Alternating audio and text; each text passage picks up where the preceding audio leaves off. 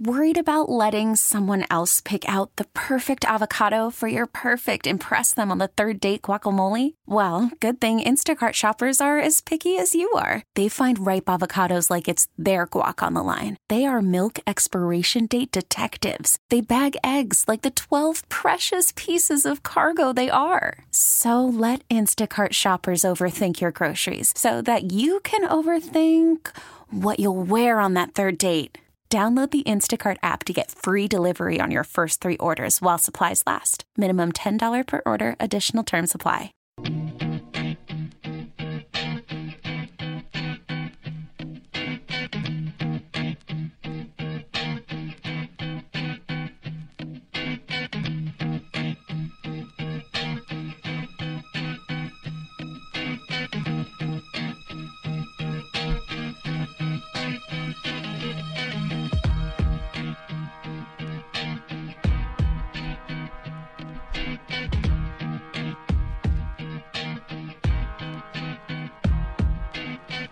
All right, Moose and Andrew Bogusch with you here on this Monday morning on CBS Sports Radio. An hour down, 2 to play with as we take you right up until 9 a.m. Eastern Time. We're coming to you live from the Rocket Mortgage by Quicken Loan Studios. Home is so much more than a house.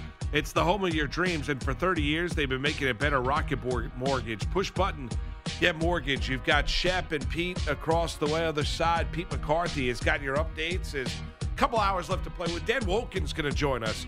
USA Today, talk a little bit about the college bowl season.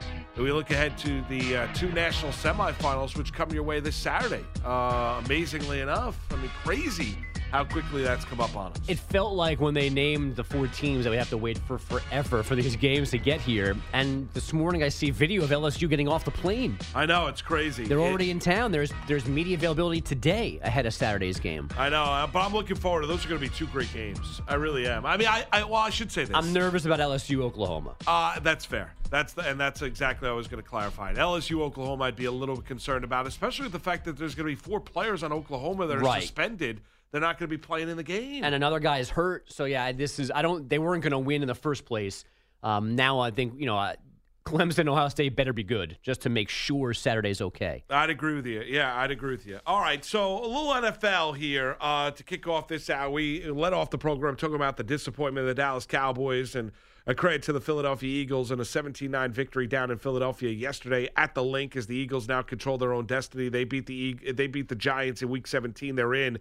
The Cowboys would have to beat the Redskins and have the Giants beat the Eagles for them to win the NFC East and a record of 8-8. But the Cowboys, with a victory yesterday, would have ended it all, and they did not, as the Eagles, banged up at all, are able to get the win. And what was an intriguing day. We touched upon the Steelers and the Jets. I mean, a couple other games of note, over the course of the weekend. Number one, that Bills-Patriots game.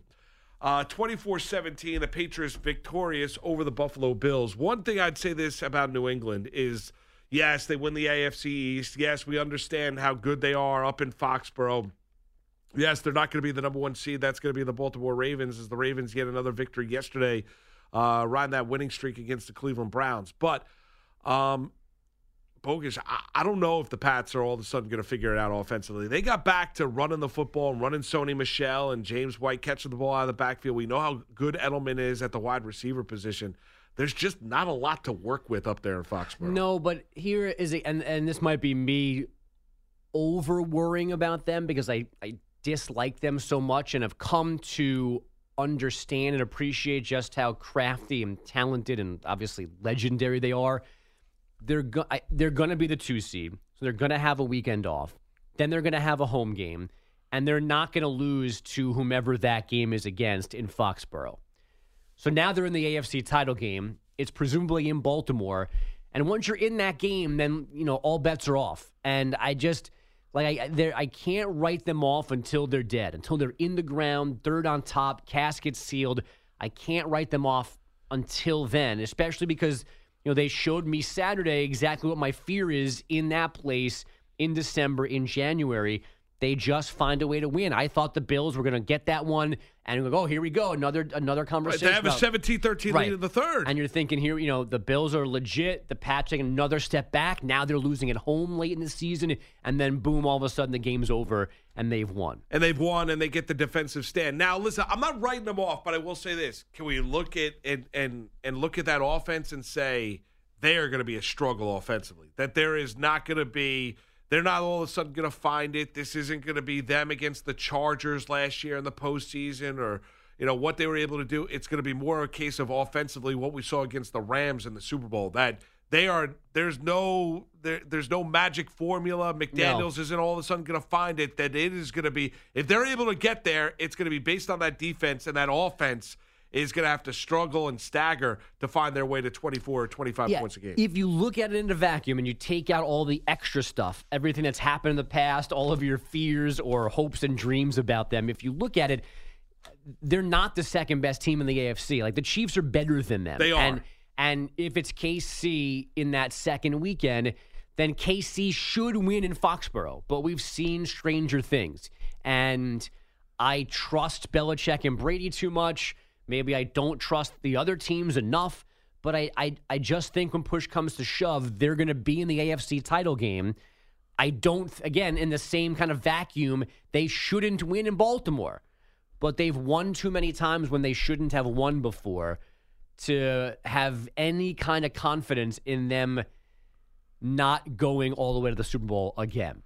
I know it's crazy, and I'm definitely overthinking things here, but they deserve a little credit and a little respect until they literally can't play any more games this year. Now, you mentioned the Baltimore Ravens, and clearly they're the team to be in the AFC, and you might make the argument to the entire National Football League. As they would. Yeah, they are a 13-2 team. Although we don't know what Mark Ingram's injury is. Well, that yesterday is true, and that was a little bit scary. But as long as Lamar Jackson is upright, that's the big key. Is he's the runaway MVP of the National Football League. 31-15 to the good yesterday out in Cleveland, the Browns, against the team that was the last team to beat them. Remember when Cleveland went in there? Nick Chubb, running a roughshod over that Baltimore Ravens defense. Yeah. We're going all the way back to week 4, week 5 of the NFL regular season before, and that was the last game the Baltimore Ravens lost.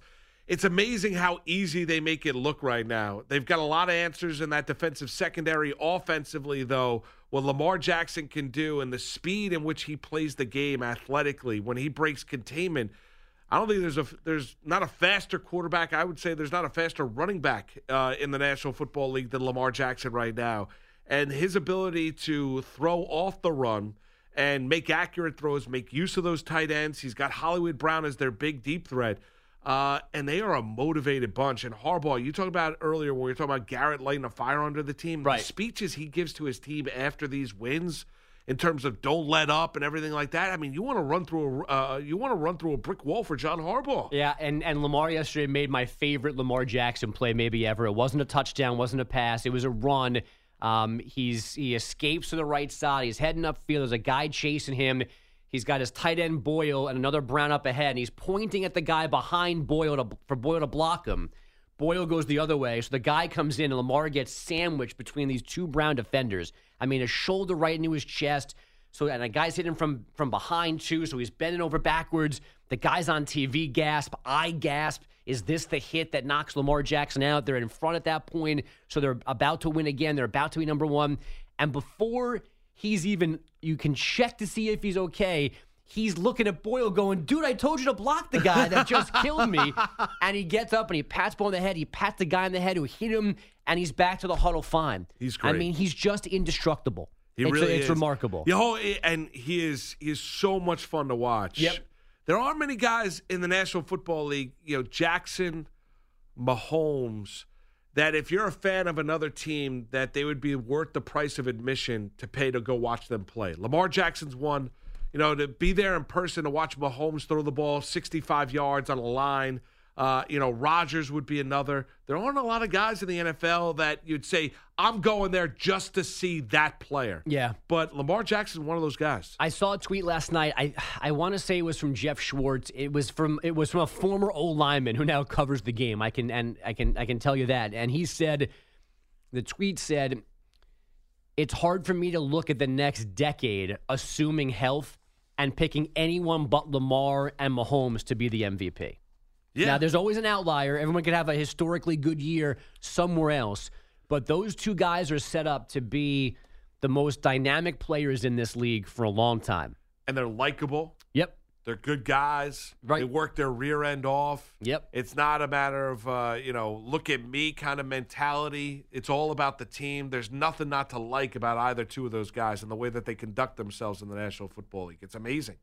It really is. And as you're doing that, I'm watching Mahomes. I didn't see this live last night. Coming off the field for a touchdown, he's counting to himself up to 10. Yeah. All the guys that were taken before him, including the Bears and Trubisky in the draft a couple of years ago. Well, think about John Ross being Right. one of those guys with the Cincinnati Bengals. I mean, that is cool. But, and you know what? Guys use that as motivation. Yeah. And for Mahomes, you look at, and there were a number of teams aside from Kansas City that like Patrick Mahomes. Right. McAdoo with the Giants, love Mahomes. Peyton down in New Orleans, love Mahomes coming out of Texas Tech. So it wasn't only Andy Reid that looked at him and said, he's our guy or he's going to be an absolute stud in the National. There were other teams that liked him. McAdoo with the Giants loved Mahomes. Right. And even, going back to John Harbaugh and Lamar Jackson, I thought it was last week or 2 weeks ago, he a very honest and funny admission. He's like having another question about, did you think Lamar could be this good? And he was like, no, because he wasn't even our first round pick. Yeah. They took, not Mark Andrews, he was a third-round pick. They took Hayden Hurst in that first round before Lamar Jackson. And then Lamar Jackson's still sitting there. Yeah. So it was like, we probably could have taken him earlier in the first round, but we didn't. But either way, it has worked out remarkably well, better than anyone could have expected in Baltimore. No doubt about it. Things have worked out remarkably well for the New Orleans Saints as they knock off the Tennessee Titans by 10 yesterday, 38-28. No Derrick Henry, which was a disappointment for fantasy players yesterday and for the Tennessee Titans. That bell cow running back for Tennessee and for Mike Vrabel. They get the benefit of the Steelers' loss to the Jets to where the Titans control their own destiny. They win, and they're going to be a wild card team in the AFC as the rejuvenation of Ryan Tannehill does continue. But the New Orleans Saints trail this game 14-0 early and then come steamrolling back, 10 in the second, 21 in the third. Kamara with a couple of touchdowns. He's been a massive disappointment in terms of production this year. Yeah. But he had 90 yards on the ground and a score. You look at Michael Thomas. He sets the new single-season receptions mark for a receiver. He had 12 catches for $136 and a touchdown yesterday afternoon as the Saints win that game by 10, are one of the teams in the NFC that are going to be reckoned with that can get themselves to the Super Bowl. That was a really weird game. So, the way yesterday kind of played out, there were a handful of games, and, at my Giants and your Redskins, that didn't mean anything, like in terms of playoffs.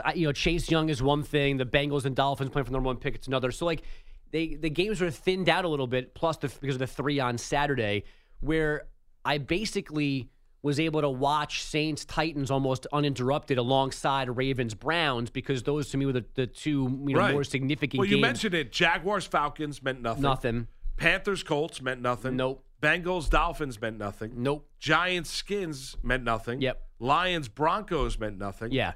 Chargers-Raiders had meaning. Which I didn't realize it for a while, and apparently Raider people didn't realize it either. Right. I think the Raider fan, after basically riding this losing streak, but, I interrupted you. But, yeah, you're right. There were basically 4 or 5 games yesterday that meant nothing. Yeah. It was for the gambler, the fantasy player, or maybe if you were a hardened fan. So I had Saints and Titans on almost exclusively on my little iPad to my right, and that was a really strange game because the Saints didn't start well. They come charging back. I think they scored a touchdown on 4 consecutive possessions if you take out kneeling out the end of the first half. And then they're up 31-28, and they go for a fake punt and don't get it and give the Titans possession. And at that point, we knew what the Titans had at stake, and the Saints get the win. But and without Derrick Henry, the Titans hanging around, a chance to win, a chance to get back in the game. They don't get it done. They remain to me a really tricky team. I don't think if they get in, I'm not going to pick them to win at Arrowhead, but I wouldn't want to have to deal with Derrick Henry and this pseudo red hot Ryan Tannehill if I was anybody in that first weekend of the playoffs. But the Saints get the job done, and the Michael Thomas nugget, I don't know if we're really appreciating that enough right now. And I know football history is different. It's not baseball history where you know every particular specific number. Before yesterday, if you asked me who had the single season receptions record, Marvin Harrison would not have come flying out of my mouth immediately. I'm a Syracuse guy, so I would have known that. Right. Yes. But when I was thinking about it yesterday, I'm like, in this day and age where teams pride themselves on taking away the best thing that you do and forcing somebody else to beat you, the fact that Michael Thomas now has 144 catches and it's on a ridiculously low number of targets. Like, if you throw him the football, he catches it. He does. The Marvin Harrison number, I think it was only like 60% of the targets he caught. It's it's almost 80 for Thomas. It's insane. So at that point, 145 catches, 176 targets. Right.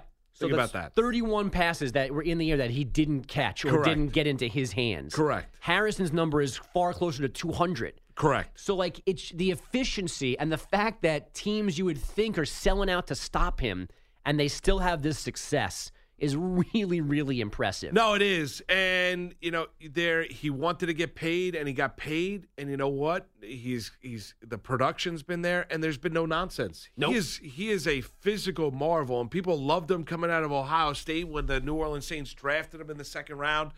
And they thought he was going to be a big-time player. I don't know many people that thought he was going to be this good. Yeah. To this level, 145 catches, nearly 1,700 yards receiving, and 9 touchdowns. And he added to that total yesterday with 12 catches. He's a remarkable player. There's a lot to like about what the Saints have. Kamara, even though he hasn't had a great year, he's a special running back. We know what Breeze is. You know what Michael Thomas is.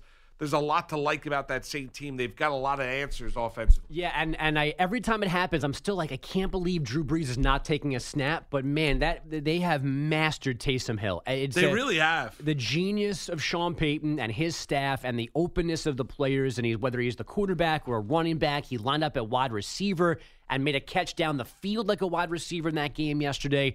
It's a whole other wrinkle. They mentioned during the broadcast that nobody has more personnel groupings than the Saints, and they're all dangerous. And it makes it that much harder to defend them because it's all about numbers, right? I mean, that's why the Wildcat worked at first, because you're trying to match up 1v1 and have all the right kind of breakdowns.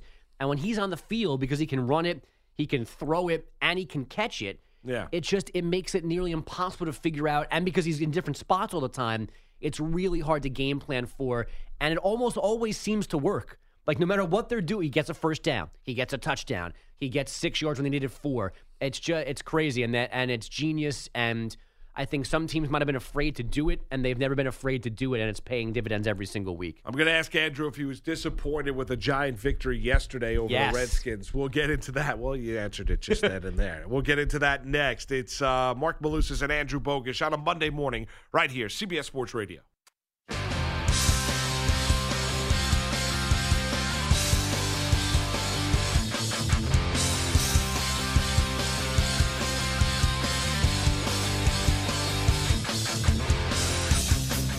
All right, CBS Sports Radio's toll-free line brought to you by Geico. Great news. There's a quick way you can save money. Switch to Geico. Go to geico.com, and in 15 minutes, you could save 15% or more on your car insurance. So Pete McCarthy, who's doing updates this morning, mentioned it last hour that I was happy with a Redskins loss.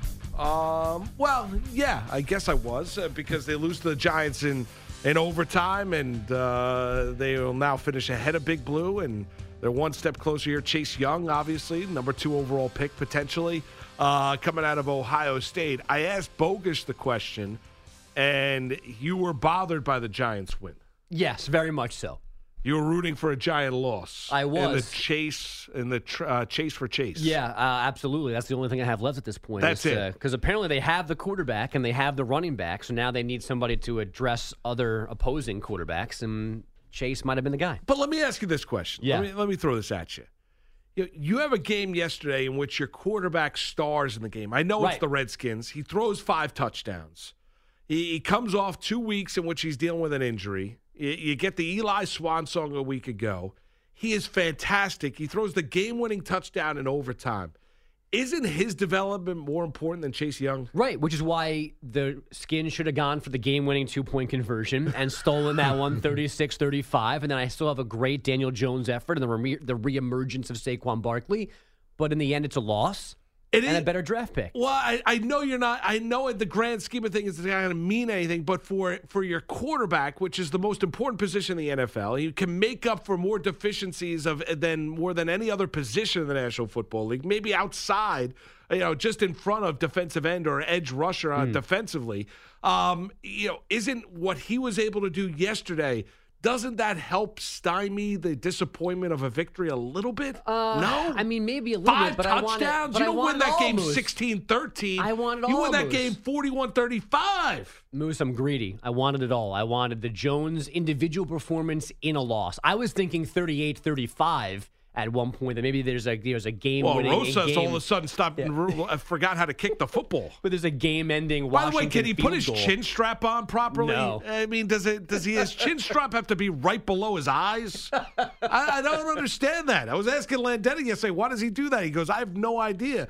And every time he kicks the football, and last year, it felt like everything he made was going to go through. He's a Pro Bowler for the Giants. Yeah. This year, everything he kicks, you feel like he's going to miss. Yeah. But, I can't get it. I can't get everything, Moose. Now, But McCarthy's a Jet fan. So, I mean, are you not, Pete? I am, yeah. Yes, you are a Jet fan. I was thrilled yesterday. You were thrilled with the Rack victory. up the wins. Let's go. I don't care about the draft. You don't care at all about the draft. Yeah, they stink at drafting. So who cares about the pick? Win some games. Raise the bar for next year.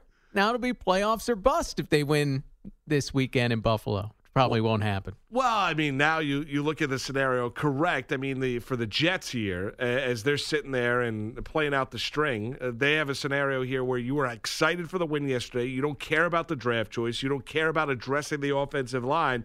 You want to see this team, which has won 5 of their last 7 games. Well, I want them to address the offensive line, but I think you could do it as well at 12 as you can at 8 in the draft. Might not get the same caliber of player, though.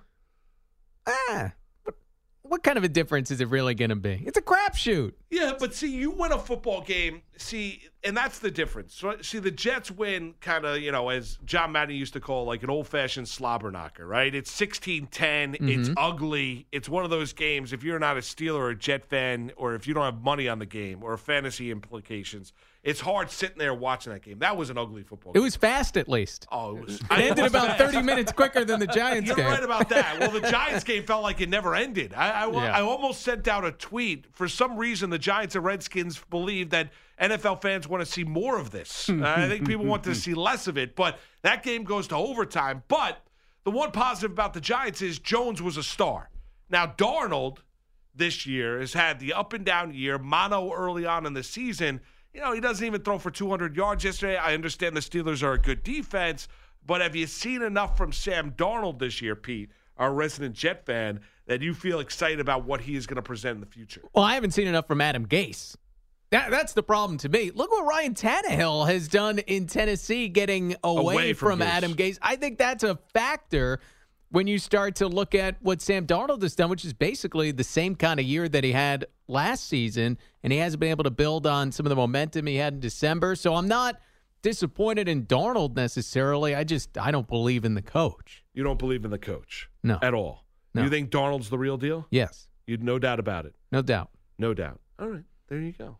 Feel good about him. Very nice, Pete. I don't know if he could be Daniel Jones, 5 touchdowns, 300 yards. He's only the second rookie to do that since 1950, Daniel Jones. That's tremendous. I know you have to go back a ways. He's a good player. He's going to be a stud for the Giants for a long time. He looks good. Yeah, it appears I was wrong, and I'm prepared to happily be wrong about it and admit my mistake. Who cares if you're right or? I mean, at the end, you might not have liked the pick, but if he ends up being the guy for the Giants, and Gettleman's going to hang his hat on that one. He's going to remain forever, right? You could knock him for his 5th round pick or his 6th round pick or that dopey Leonard Williams trade. Listen, I brought you Daniel Jones. Tom Brenneman and Chris Spielman were selling Leonard Williams hard during that broadcast yesterday. They really were. They really were. You're right about that. Spielman with the effort. How many times has he talked about the effort? Oh, they're going to give their A effort.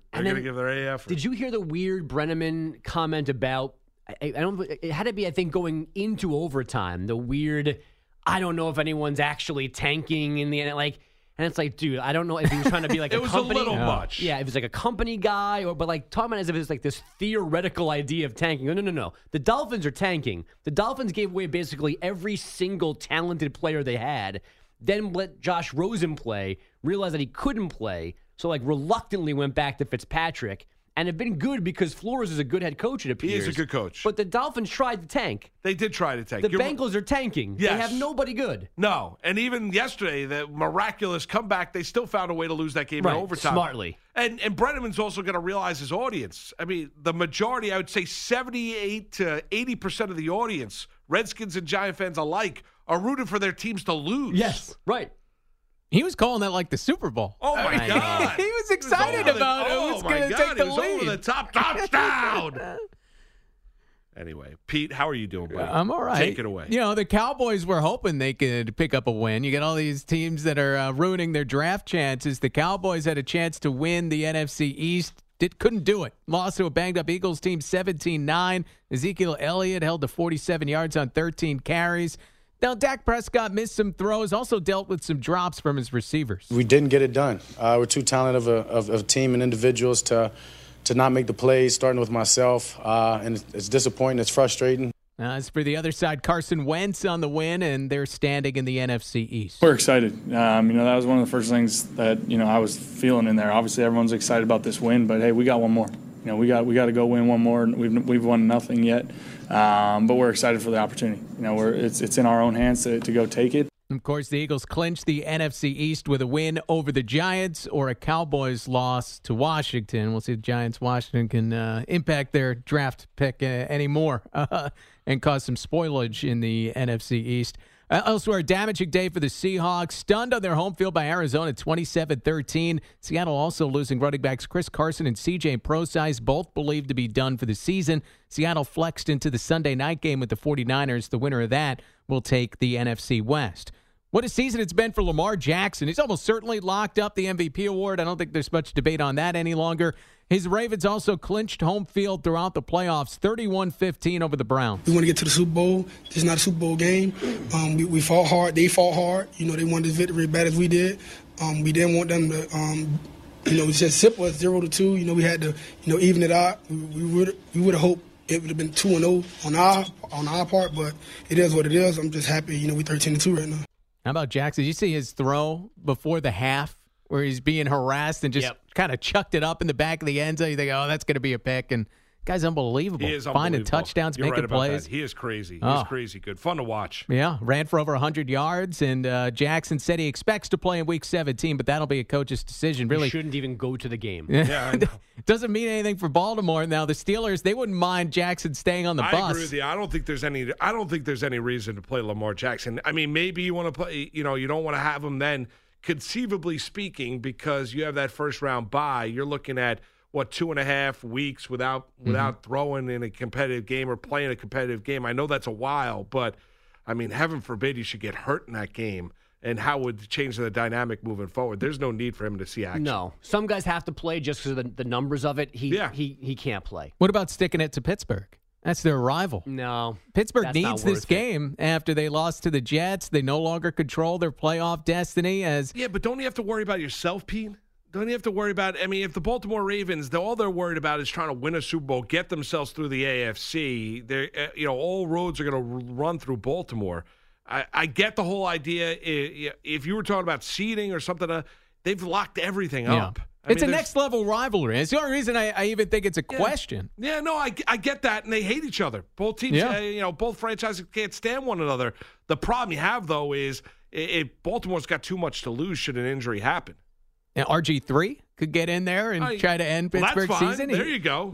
Maybe he could play that role. The Raiders are somehow alive in all of this as well. Oakland beat the Chargers 24-17. So if the Titans, Steelers, Colts, and Raiders all finish at 8-8, Oakland is in. There you go. They got a chance. Lloyd Christmas. A chance. The Bengals, they won the Burrow Bowl by losing 38-35 to the Dolphins in overtime, clinching the top pick in the draft. Broncos, Falcons, Colts, Chiefs, other winners.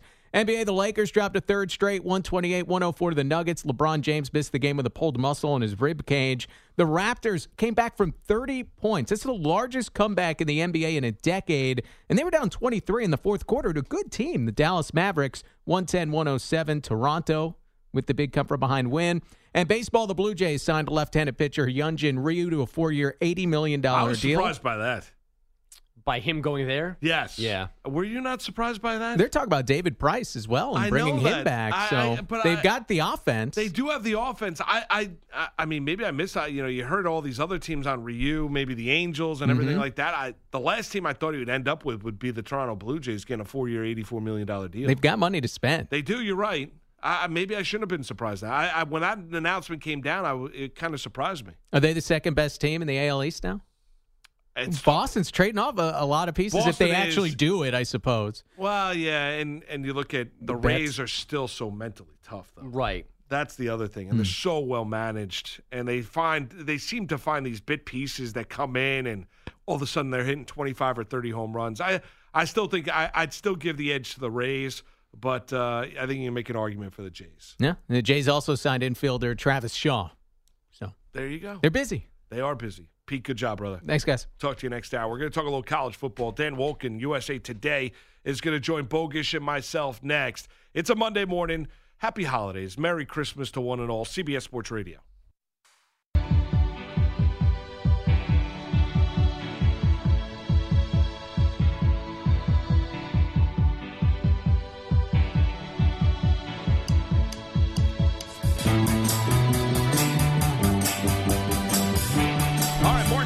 Moose and Andrew Bogusch with you. The bowl season is upon us. College football, obviously, back in the fold. Well, it's never that far away from our next guest's mind, in his mind's eye, and that is Dan Wolken. USA Today covers college football. Hey, Dan, happy holidays. Mark Malusis, Andrew Bogusch with you. Thanks for a couple minutes this morning. What's going on, guys? We're doing well. I mean, Danny, we're doing well. A lot to get into. Let's start here. In terms of, obviously Cowboys yesterday with another bad loss in Philadelphia against the Eagles. We know there have been, a lot of people that think Lincoln Riley maybe is going to be a future Cowboy coach. We know that there have been reports, even though Jerry Jones denied it, that Stephen Jones has had conversations with Urban Meyer. I know you wrote about it. Do you think Urban Meyer would work in the NFL? I really don't. Urban's obviously a great college coach, and his record speaks for itself. But I just think when you look at what makes him so good in college, there were a couple things. One, recruiting. He was obviously an elite recruiter on the level almost of a guy like Nick Saban. When you look at the talent he was able to get at Florida, the way he was able to modernize the operation at Ohio State, and they started recruiting all of a sudden at a level even above where they were previously. And then the other thing is Urban, I think really more toward his Florida and Ohio State part of his career was much more a motivator than he was a guy who was out scheming people. At one point, his offense was maybe a little bit innovative when the spread first kind of hit college football. But Urban is not a guy who you're going to hire in the NFL to bring in some great scheme. His greatest strength was as a manipulator, as a motivator, getting guys to buy into a team concept. And I just think that's a little different in the NFL when you're talking about professionals and millionaires than 18, 19-year-olds. So does that mean, guys like Cliff Kingsbury and Pete Carroll, now long established, is it the guy that's more of the rah-rah coach? Is he has the better chance of going from college to the NFL? I think you look at Cliff Kingsbury, he was hired for one reason. It's because of his offensive system and a lot of the concepts that the NFL is trying to implement from college. Kingsbury was kind of the face of that, and he wasn't some great success as a college coach at Texas Tech. In fact, he got fired and then ends up getting a head coaching job in the NFL. But he brought a system with him, and a system that with Kyler Murray being drafted number one, I think will be interesting to watch into the future. I think Pete Carroll had a variety of experience. You have to remember with Urban, he has never worked one single day in the NFL. Not saying he can't adapt, he can't learn. He's obviously a very smart guy, and he knows football. But I just think the reason teams are interested in him is because he's a big name, not because of some skill set that he represents that people think would work in the NFL. What about the other side of the equation, Dan, when it comes to the Cowboys' specific interest in him, apparently? Would you trust Jerry Jones to actually step back and let Urban be Urban and run things the way he'd want to? No. I mean, Jerry Jones is not going to do that. Jerry Jones is the guy who makes all the big decisions for the Cowboys, and I don't know why, at whatever age he is, he's been doing this a long time. He's owned the team, and he's done things his way for forever. I don't know why that would change now, and why it would change just because you get Urban Meyer. So that seems like a match made in hell or something like that. Maybe not quite. Maybe not quite hell, but a match made in chaos certainly, because both those guys have a lot of drama around them, and I don't know how well that would work harmonically in Big D. But I get the whole. I guess my next question though, Dan, do you think there's general interest from Urban of taking on that next step or going to the National Football League? Do you think that Do you think it's real and it's genuine interest by Urban Meyer? Yes, I think so, and I think it's because he's probably not going to get another college job. Urban, given all the baggage, there's a lot of school presidents who just don't want to deal with him, don't want to hire him. Won't really consider him. I think that was the case at USC this year. And so when you combine that with there's certain schools, certain jobs that would hire Urban Meyer, no doubt. But those aren't the kind of places Urban would want to coach, because they're not places where you can set things up the same way, where you can recruit the same kind of players, where you can win national championships. So it's a very small group that would even be in the conversation. And I don't think those schools are hiring Urban anytime soon. So, yeah, I think the next thing is if he does want to coach, he's going to have to look at the NFL. Dan, switching gears to the Final Four, the games somehow are already here, which seems kind of crazy. But you wrote recently how kind of simple it ended up being picking these 4 schools. So does that mean 4 is the right number, or could we maybe add some more teams so we get a little more intrigue and things are a little more dramatic for that final rankings reveal? Well, I think if you had a perfect system in college football, the playoff would be a different number every year. Some years it would be 2, some years it would be 4, some years it would be 6. Of course, you can't do it that way, right? Look, I think you can do a great 8-team playoff, but what you would need to do is you need to get rid of the conference championship games. I think if you have the conference championship games and an 8-team playoff, not only does it make the season too long, but then you're putting in teams that lost their conference championship games, or just don't really, at the end of the whole thing, look like teams that could potentially be playoff teams or national championship teams. You start to get really deep in that field to those 6-7 spots. Most years, those are just not going to be teams that are going to be able to win a national championship. So I think there's an argument for staying at 4, but I just think the momentum of 8, the lure of 8, the idea of what you could have with some of the matchups and on-campus venues is, and the money that's there to be made if television wants it, is definitely going to be too much to overcome in time. But I think it'll be many, many years before that happens. Right now, Dan, going into these national semifinals, who do you think the best team in the country is? Well, I think after you saw the SEC championship game, it would be hard not to go with LSU. There was a period after they beat Alabama, and they gave up a lot of points to Alabama, but then they come back and they kind of look very average defensively against Ole Miss. They've had games this year where they've not been able to stop people. And so you did have more questions about whether LSU was really the best team. But the way they finished and the way they beat A&M at the end of the regular season, the way they absolutely throttled Georgia, I think you kind of have to go back to LSU and say they're going to be really tough to beat. And especially when you look at, playing Oklahoma, they're big favorites in Atlanta. They would play the championship game in New Orleans. They're going to be really tough to stop, and their defense looks healthy and strong really for the first time all season. The absences, the injuries, the suspensions for Oklahoma, does that lead you to think this one's not going to be close? Well, it certainly doesn't help matters. Oklahoma was up against it no matter what, but when you start to add in some of the personnel that they're going to be missing in this game, it definitely makes it tough. Like, everything's going to have to go right for Oklahoma to have a chance, and they're going to have to not turn the ball over. That's going to be key. That's been a problem for Jalen Hurts in that offense. But if they can do that, then they're still going to have to play really well to be in the game. And defensively, if they're going to have their hands full because Joe Burrow and that offense, just no one's slowed them down. They have not had a bad game all year long. So I really think LSU's a big favorite. There's a path for Oklahoma to win, but losing guys on the eve of the game doesn't help matters. Dan, when you look at the other semifinal with Ohio State taking on Clemson, how much does it motivate Dabo and that Tiger team? It's kind of like they're the forgotten about defending champ. Everyone's talking about LSU. A lot of people are talking about Ohio State being the most complete team for what they were able to accomplish, Chase Young, Justin Fields, and the like. it's almost like Clemson has become an afterthought heading into these national semifinals. Yeah, except they're really not. I mean, they're favored in this game. And if you look at the last half of the season, everyone understands that they've just been throttling people. And they haven't necessarily gotten as much attention for it because they're not beating anybody, and the games are not really – people aren't really tuning in to see them, play 3 quarters with a 4-touchdown lead over Wake Forest. No one's really interested in that. So, yeah, I mean, they've been a little bit off the radar, but it's only because they've been beating people so badly and they have not played the kind of high-intensity, high-leverage games that Ohio State did down the stretch when they have to play Penn State, Michigan, and Wisconsin. So, look, I think everyone understands Clemson could absolutely win this playoff. They've got great offensive players. It's the same guys, basically, who did it last year.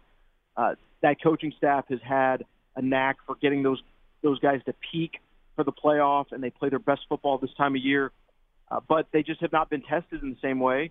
Ohio State has looked a little more human, a little more vulnerable, and I think there's a reason Clemson's favored. It's because I think most people think they're actually the better team. Dan, I didn't notice this. I missed it somehow until I was going through your Twitter timeline this morning. We're really nearing the end, not immediately, but soon, of no more SEC on CBS.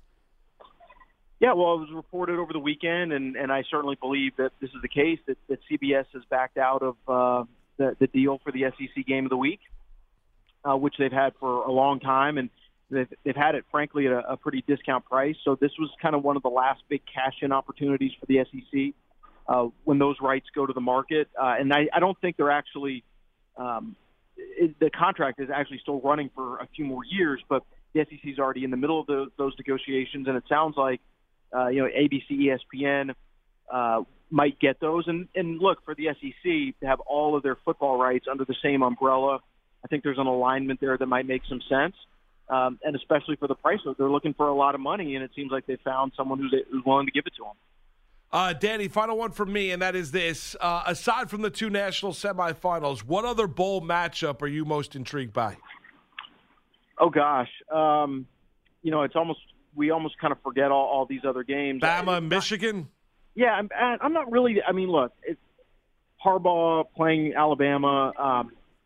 Yeah, there's some heat there, but what kind of Alabama are we really going to see? Yeah, who's going to be sitting out? Are they going to be motivated? It's a consolation game for them, but it's obviously a big opportunity for Michigan. I certainly think Penn State, Memphis, and the Cotton Bowl is an interesting game with as dynamic as Memphis has been. Can they? The group of 5 team has always done pretty well in those games. So yeah, there's some decent matchups, but everything's so focused on the playoff. Everything else kind of seems a little bit secondary. Hey, Danny, happy holidays to you and your family, and enjoy all the bowl action, and we appreciate the time here this morning. Thanks, guys. Enjoy the week. You got it. That's Dan Wolken, USA Today. Give me a good feel in terms of where we are in the college football landscape. Yeah, that's a big – I mean, you think about it. It was big news over the weekend. You hit upon it with him, Andrew, in terms of the SEC Game of the Week and CBS. And it doesn't feel right. No, it doesn't feel right. It appears that's going to be going to ESPN, right? ESPN and ABC, right? Yeah, I think the current one goes through 2023, and Sports Business Journal said CBS's plan is to keep going unless ESPN ABC was to buy them out of the remaining years of their deal. They want to take over sooner. Oh. And right now, so CBS pays $55 million a year to the SEC for football. This next contract is going to be over $300 million annually. CBS's last offer was $300 million even. Apparently, it's closer to $350 for ESPN ABC. So $350 for ESPN annually for football. And what's their current deal paying them? $55. Oh my God! They're getting 6 times what they're currently getting. It's amazing, and that's really what separates you in terms of a network and entity is you got to have the games, right? I mean, you got to have the games. Yeah, and CBS says they'll send that money other places, invest in other sports and other leagues. But I mean, it's the SEC. Where are you going to invest? Right. Where are you going to go? I mean, that was a staple. You think about SEC football, you think about CBS. I mean, Vern and Danielson and everything. That's what you thought about. Right. And it made sense to have that one game in that one spot every single weekend. And I guess the ESPN pitch is if we have all of your games Then we've got more flexibility. We can feature games at different times, have games back-to-back. And I guess the SEC likes that and certainly likes, 50 or 60 mil more from those guys. Mark Malusis, Andrew Bogusch with you. It's a Monday morning. Happy holidays. Merry Christmas to one and all. We come back. We're taking it right up until 9 right here on CBS Sports Radio.